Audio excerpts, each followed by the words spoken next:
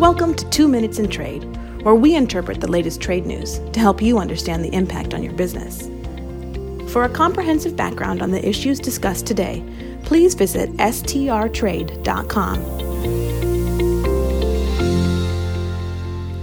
Today is Wednesday, November the 2nd, 2022.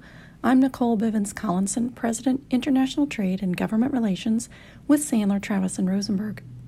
We've talked about the high Section 301 tariffs on imports from China many times here on 2 Minutes in Trade, but the USTR just announced Phase 2 of its statutorily mandated review of necessity.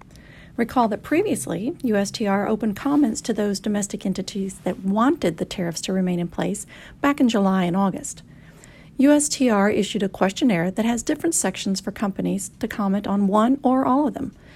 First, they have a section focusing on whether the tariffs have had any impact on discriminatory Chinese policies or the overall U.S. economy.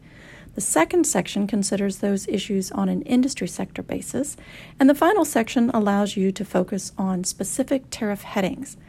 You can spell out how the tariff has impacted product availability and consumer prices for your product, as well as on U.S. manufacturing and employment. USTR is seeking input also on whether the duties have impacted lead times or changed inventory practices for either the product or for downstream products made from the tariffed inputs.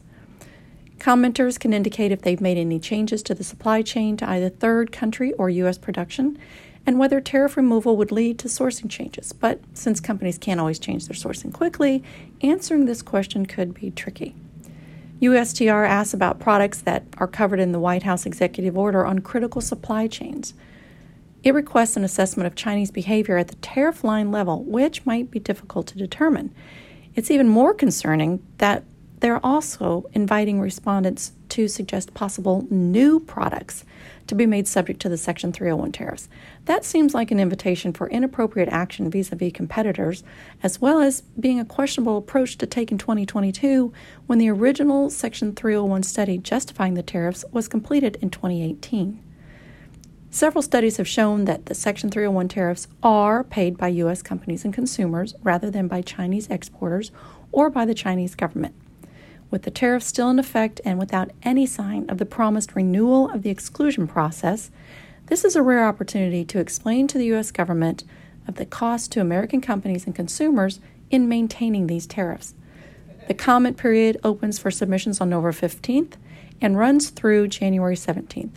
If you'd like to help with that submission, including the procedures for submitting the attachments or business confidential information, feel free to give us a call.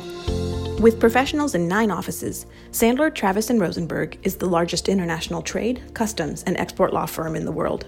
This is for informational purposes only and is not legal advice. The hiring of an attorney is an important decision that should not be based solely upon advertisements. Ask us to send you free written information about our qualifications and experience. Email us at messages@strtrade.com.